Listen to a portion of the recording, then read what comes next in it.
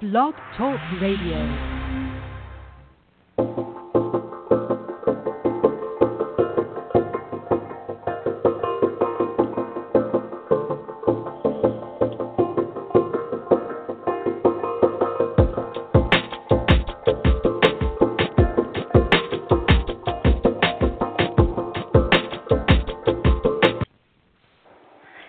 Good morning, everyone. Welcome to Speaking of Green. This is Beth Bond. As you can tell, we've got new music at the opening. I decided for Season 7 we would switch it up a bit, so I hope you enjoyed our DJ Lang and Drops of H2O as our new opening music. Today we are going to interview someone who's not necessarily a sustainability expert, but has been a great deal sort of talking about sustainability in Atlanta. So we're going to welcome Mark Pendergrast, who was born and raised in Atlanta, Georgia, the fourth of 7 children in a family that valued civil rights, the environment, sailing, reading, and games of chase and charades. He earned a BA in English Literature from Harvard, taught high school and elementary school, then went back to Simmons College for a master's in library science and worked as an academic librarian, all the while writing freelance articles for newspapers and magazines. In 1991, he began writing books full-time, which allows him to follow his rather eclectic interests. Pendergrast books have been published in 15 languages. For God, Country, and Coca-Cola was named a notable book of the year by the New York Times, and Discover magazine chose Mirror, Mirror as one of the top science books of the year. Pendergrast has given speeches to professional groups, business associations, and college audience in the U.S., Canada, U.K., and Germany, and he has been featured on many, many of the most top television shows that we would all recognize. Today's shows, CBS This Morning, CNN. He's been interviewed over on 100 radio programs, including All Things Considered, Marketplace, and many other public radio shows. He lives in Colchester, Vermont, and City on the Verge is Pendergrast's third book related to the city of Atlanta, following For God, Country, and Coca-Cola, a history of the soft drink, and Inside the Outbreaks, a history of Epidemic Intelligence Service of the CDC. Welcome, Mark. Hi, thanks for having me, Beth. Well, I feel like I'm in good hands this morning because you've had so much experience with radio shows. So welcome to the show, and let's just start off because clearly you're an Atlanta native and have a great love for the city, even though you're now in Vermont, which I'm sure is much cooler than it is here in Atlanta today. But this topic that you chose today, the city on the verge, what drew you to write this book? Because this isn't sort of anything that people would think that someone would write about Atlanta without sort of a deep knowledge of it. Well, I do have a deep knowledge of it, but I don't live in Atlanta anymore. You know, in a way, this was a roots project for me, Beth, because I grew up in the Buckhead area over near Westminster, sort of at the corner of West Paces Ferry and Nancy Creek Road, where my mother still lives, and I visit frequently. But the epilogue of the book is about my maid when I grew up, my black maid named Willie Mae Pewsley, who was, like many people in my generation, she was a second mother to me. And I loved her deeply, and she loved me. But I never knew anything about where she lived or anything about her life, and I deeply regret that. So in a way, this book was allowing me to get to know my native city for the first time. I used the Beltline as the narrative hook, the narrative loop, so to speak, that I wrote about. But it allowed me to get to know all of the neighborhoods around the Beltline, which is a very representative sampling in Atlanta, and to talk about issues of transportation, race, sustainability, all kinds of public health issues are in there. And as you mentioned, I wrote a book called Inside the Outbreaks, which was about the CDC. So public health is a very dear subject to me. Well, and let me clarify. I didn't mean a deep knowledge in regards to the city of Atlanta. Of course, you've expressed in your writings and everything that it's just with this sort of sustainability slant. And you've done an excellent job of I know a fair amount about sustainability, let me say. I wrote another book called Japan's Tipping Point, which is all about sustainability. I went to Japan about 2 months after the Fukushima meltdown and wrote about alternative energy pursuits that they should and should not be pursuing. So I do know and have paid a lot of attention to these issues. Super. Well, that's great. Then I'm really glad to have you here, because this is what we are all about, is sustainability. So, and you've done a great job in the book, in particular, capturing some of the high points of the sustainability activity that's happening here in Atlanta. You interviewed everybody's favorite, Dennis Creech, and you talk about Trees Atlanta and the Beltline, of course. But tell us, I love the sentimentality that this is something that you're dedicating to your Maid, because I am a Southerner and grew up with the exact same experience in regards to the Maid that we all loved dearly, but really had no idea about what was happening. And one of the things that I think that you've done so clearly and so excellently is you have drawn a clear line about even today, about the disparity of the areas in Atlanta. So can you tell us a little bit about how you developed that and what were some of your shocking takeaways in regards to that? Yes, I mean, there are food deserts in Atlanta, which is astonishing and should not be the case, particularly, as you know, northern Atlanta in general is whiter and wealthier, and southern Atlanta is in general poorer and blacker. And I explored a website called Oasis that delineates different public health issues, and there's a section in the book on page 147 called Health Inequities. Let me just read you a little bit of this. The infant mortality data for Fulton County is equally revealing. In 2014, for every 1,000 live births, 4.4 white babies died, while 13.8 black infants perished. In other words, if you were born to African American parents in that county, almost certainly meaning in the southern part, you were more than 3 times as likely to die at birth as a white child. And I have a lot of data such as that. A lot of it, the asthma rate is much higher there because the apartments don't have air filters a lot of the time. So I just go through a lot of issues. I talked about the attitude towards bicycles in Atlanta, thank goodness, is changing. But, there's some hideous quotes I have from people saying, all these pesky bicyclists, why don't they just get out of the way of us automobiles? Same thing about solar power, which was basically, it was illegal, as you know, until relatively recently to lease solar panels, which meant you had to buy them outright. And thank goodness that's changed, but it's still, they don't have enough to promote solar power in Georgia. So on and on. There's an incredible map that I found that Georgia Tech put out called the Socioeconomic Conditions Index. And it shows, as I was mentioning before the show, there's a line between the white high-income area to the north and the poorest area runs in sort of a diagonal line through the center of the city, not far away at all, just cheek by jowl. And you can sort of see this if you're driving south on Northside Drive. You cross I-75 and boom, you're in a different world very quickly. So I'm hoping that the Beltline it provides a good way for people to be more sustainable in their lifestyles, to ride their bikes, to get out, to meet people, to walk, to jog, etc. And it's connecting to this wonderful path trails that they're building. But the main thing I'm hoping it's going to do is to connect these areas together and knit Atlanta together in a way that has never been done before, in a sustainable way.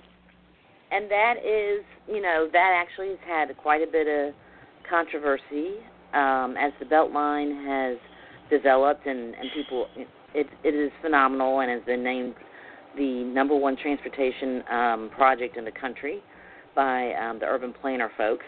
That has been, once again, a challenge, though, is how do we deal with the disparity and how do we deal with the intermingling. And most people who know, who are, including Ryan Gravel, who is the actual person who was the planner who designed the project for his master's program, left the Beltline board because they felt like the diversity was not happening, and what was happening was we're just pushing out folks just to create a new sort of cliquish place for people who can afford it to live. And that's right. And Ryan and I have had we've had long discussions about that, and I was able to get the fact that Ryan quit the Atlanta Beltline Partnership Board into the book and talked about it. And I talked about affordability issues a great deal in the book and made some suggestions, which I hope that maybe somebody will pay attention to. It's nice that Michael Halicki, the head of Park Pride, gave a copy of my book to all of the mayoral candidates. And I've asked them to write blogs for my website, which is cityontheverge.com, which I hope people will look at because it's got a lot of material that's not in the book. You can listen to some of the interviews that I conducted, which is, I think, much better than just reading them. At any rate, in terms of the Beltline driving people out, the West Side Trail is going to open in September. And it's going to be very, very interesting and crucial to see what happens there and whether they put in place protections of the people who actually live there to keep them from being driven out. And some of them are already being driven out. So I think that a really meaningful inclusionary zoning law is very important. Protection for elderly people and their property taxes is very important. And right now, Atlanta is addressing the issue of affordability in a variety of ways, which is good, but it's kind of a piecemeal approach. And it's a Band-Aid approach, I must say. So unless something drastic happens very, very quickly, and this is not just a Beltline issue, it's an issue for all over Atlanta. You know, Atlanta has about 500,000 people right now. Within the next 30 years, it's likely that that is going to triple. You're probably going to have about 1.5 million people living within the city limits of Atlanta. And unless they plan it very well, and Ryan Gravel is in charge of that planning process, along with Tim Keene, your planning commissioner. But unless they do it well and unless they really put in sustainability and affordability issues, it's going to be a disaster. Well, and I think that the sustainability, sometimes, this is something that's been discussed greatly in sustainability circles in Atlanta, is the disparity.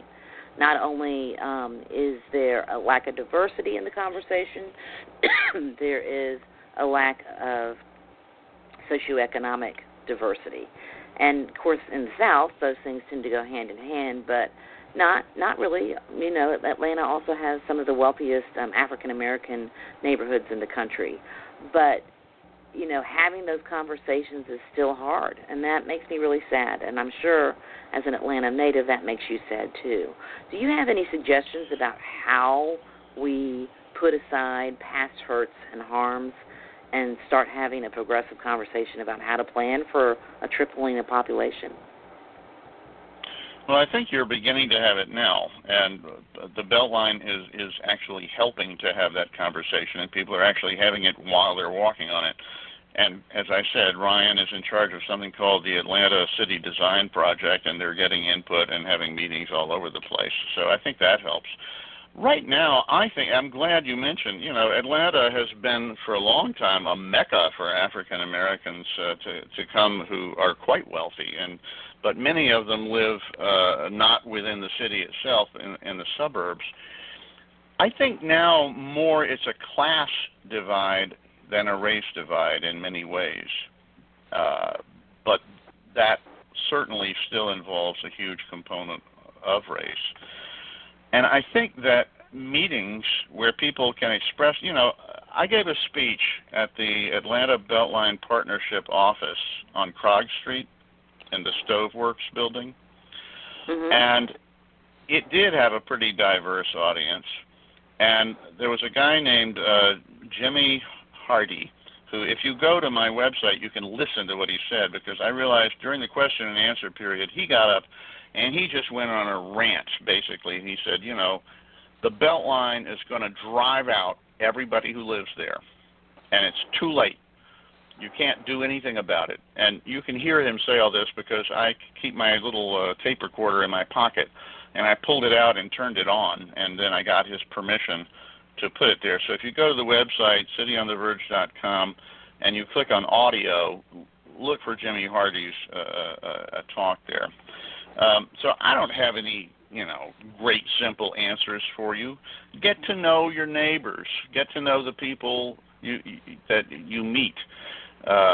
And try to go to, you know, I went to a bunch of black churches when I was doing the research for this book, and I was usually the only white parishioner there. The most racially segregated time in Atlanta is on Sunday morning. Change that. Go visit different churches, meet people, talk to them. Anyway, that's and you are absolutely right. And being a good Southern United Methodist, I'm going to give you an amen on that, because that is the most racially diverse.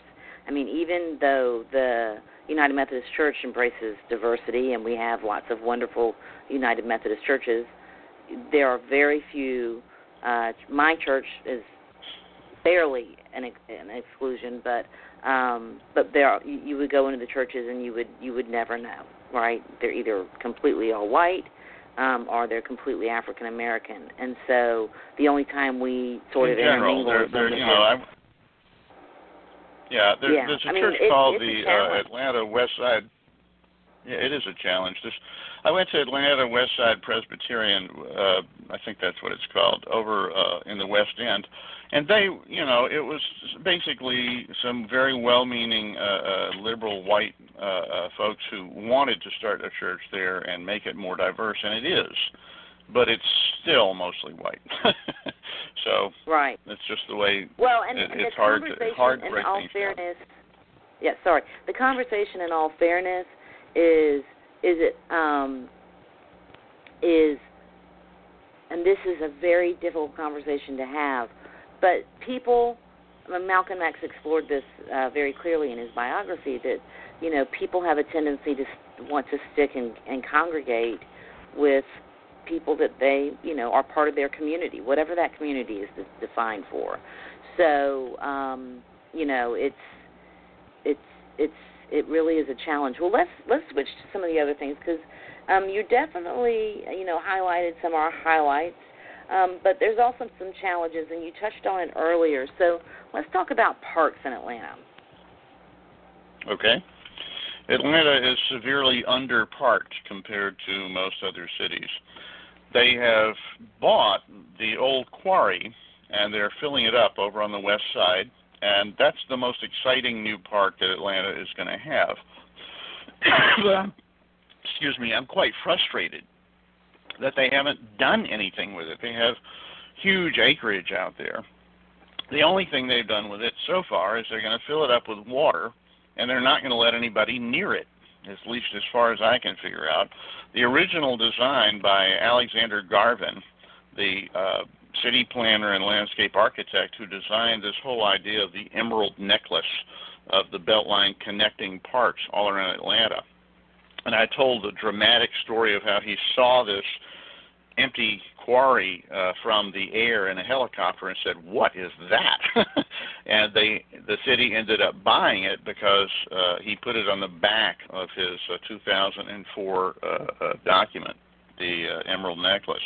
But his idea was, I thought this was hysterical. He wanted Coca-Cola to sponsor a dam across it to create a waterfall, which they could call Dasani Falls,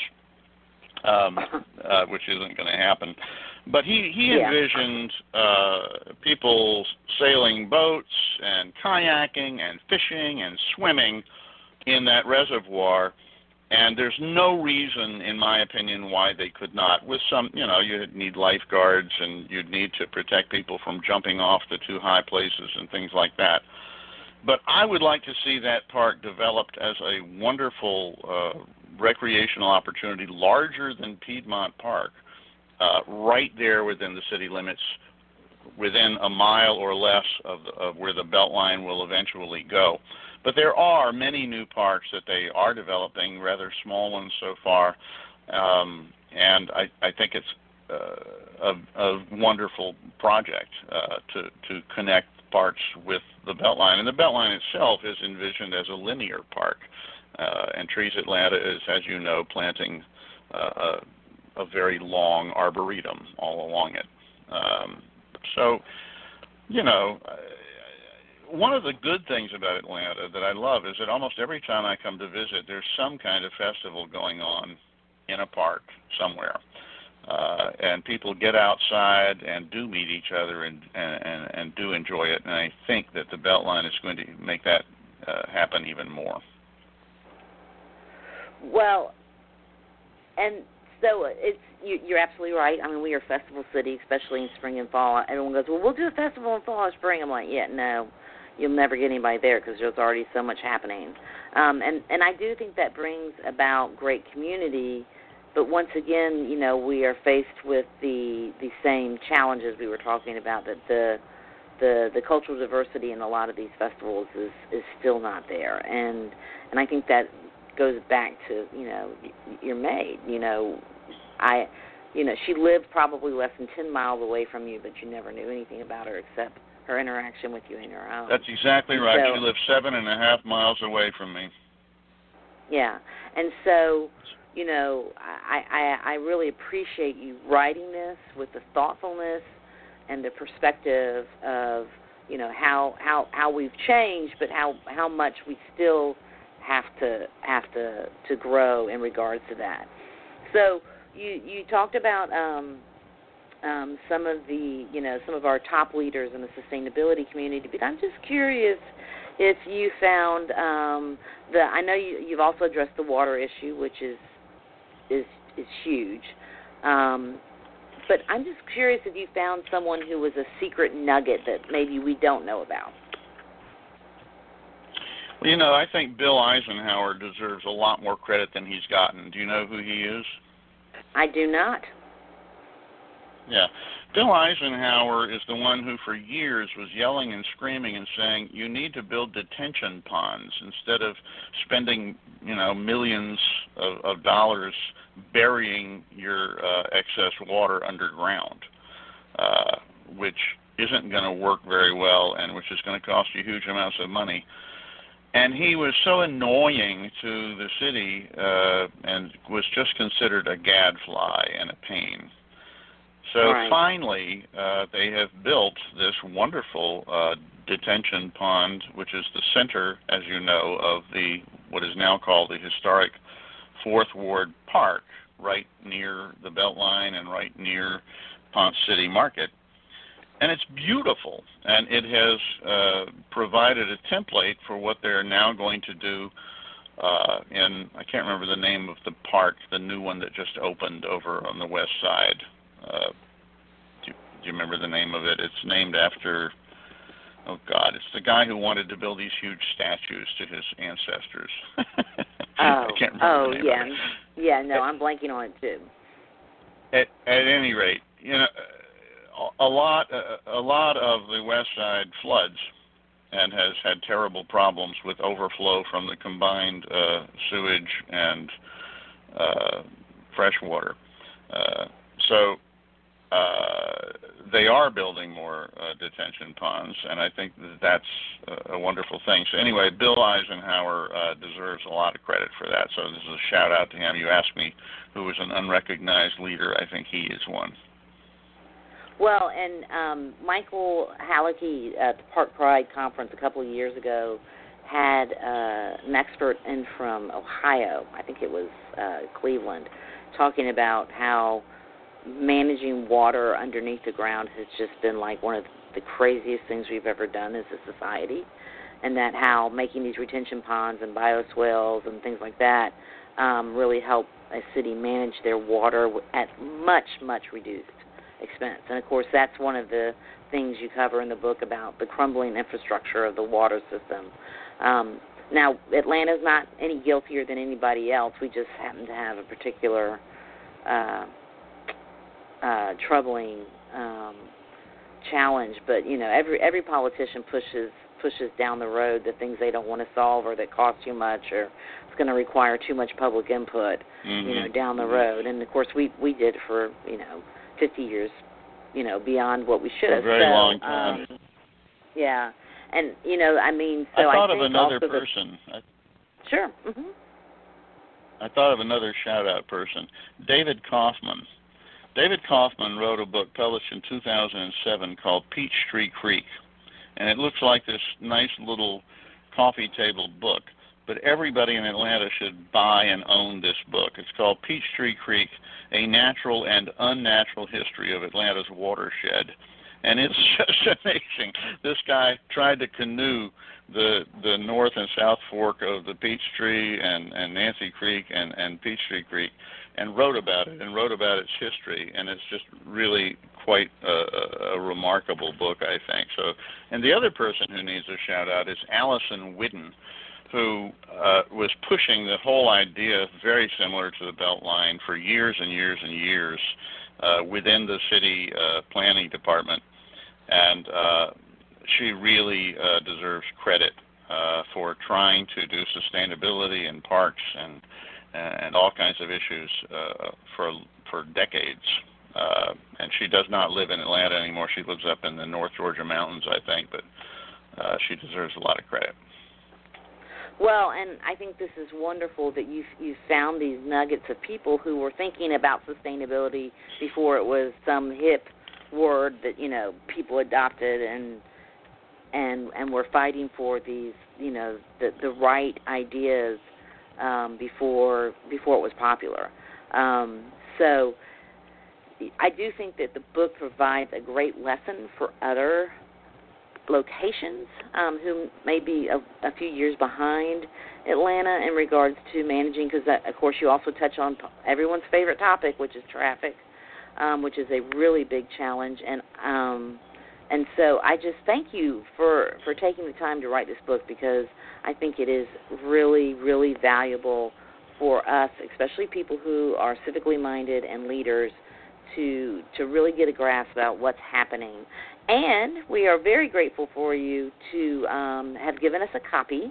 So the first person who emails me, Beth@southeastgreen.com, or you can hit me up on Twitter. We'll do it two ways, which is at Beth S.E. Green. If you will, the first person who contacts me will win the book.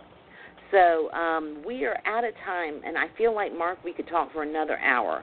But I want to be respectful of your time, and thank you so much for being a guest, because it's really been valuable to get a sneak peek of all the great deep research and details you put in the book. And so I will highly recommend that people pick up this book so they can really get a better understanding. And I think the most important thing is although your heart and your home was originally in Atlanta, you came in some regards as looking as an outsider in to the sustainability conversations that we're having in the city. It's easy for us who are in the city and go to the same events all the time for us to forget about things outside our site. And so I really appreciate you writing this to help us become better leaders in the sustainability community. Well, thank you so much for having me, and I do hope that my book helps to start a conversation. I should mention there's a guest blog on this website I keep mentioning about City on the Verge. So if anyone wishes to write 500 words on an issue that's burning to them, I want that website to be a place to begin these conversations, and you can look and see there are some interesting blogs on there. Michael Halicki has written one of them. Great, and I've got a blog post actually that I can send you, so from someone else. That's great. Who sort of addressed the diversity issue. It's not me. It's another leader here in Atlanta. So, well, Mark, thank you so much, and best of luck with the book as you move forward with it. And thank you for providing a place for people to sort of provide their input to. I think that's wonderful.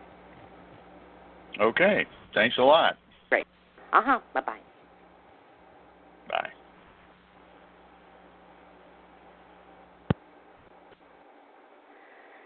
So I really appreciate Mark's time. it's so important for us to continue to have these conversations and then continue to have sort of a rehashing and a evaluation of what's happening. And I sort of love it that Mark has done this amazing job of talking to all the right people and recognizing even some of our hidden leaders and putting it in a cohesive way where we can better understand it. I think it's really great to have an insider/outsider voice on this topic, and so we really appreciate. And clearly, he has a deep love of the city with all the other books he's done, but he's just done a great job of covering all the issues that we struggle with. So we hope that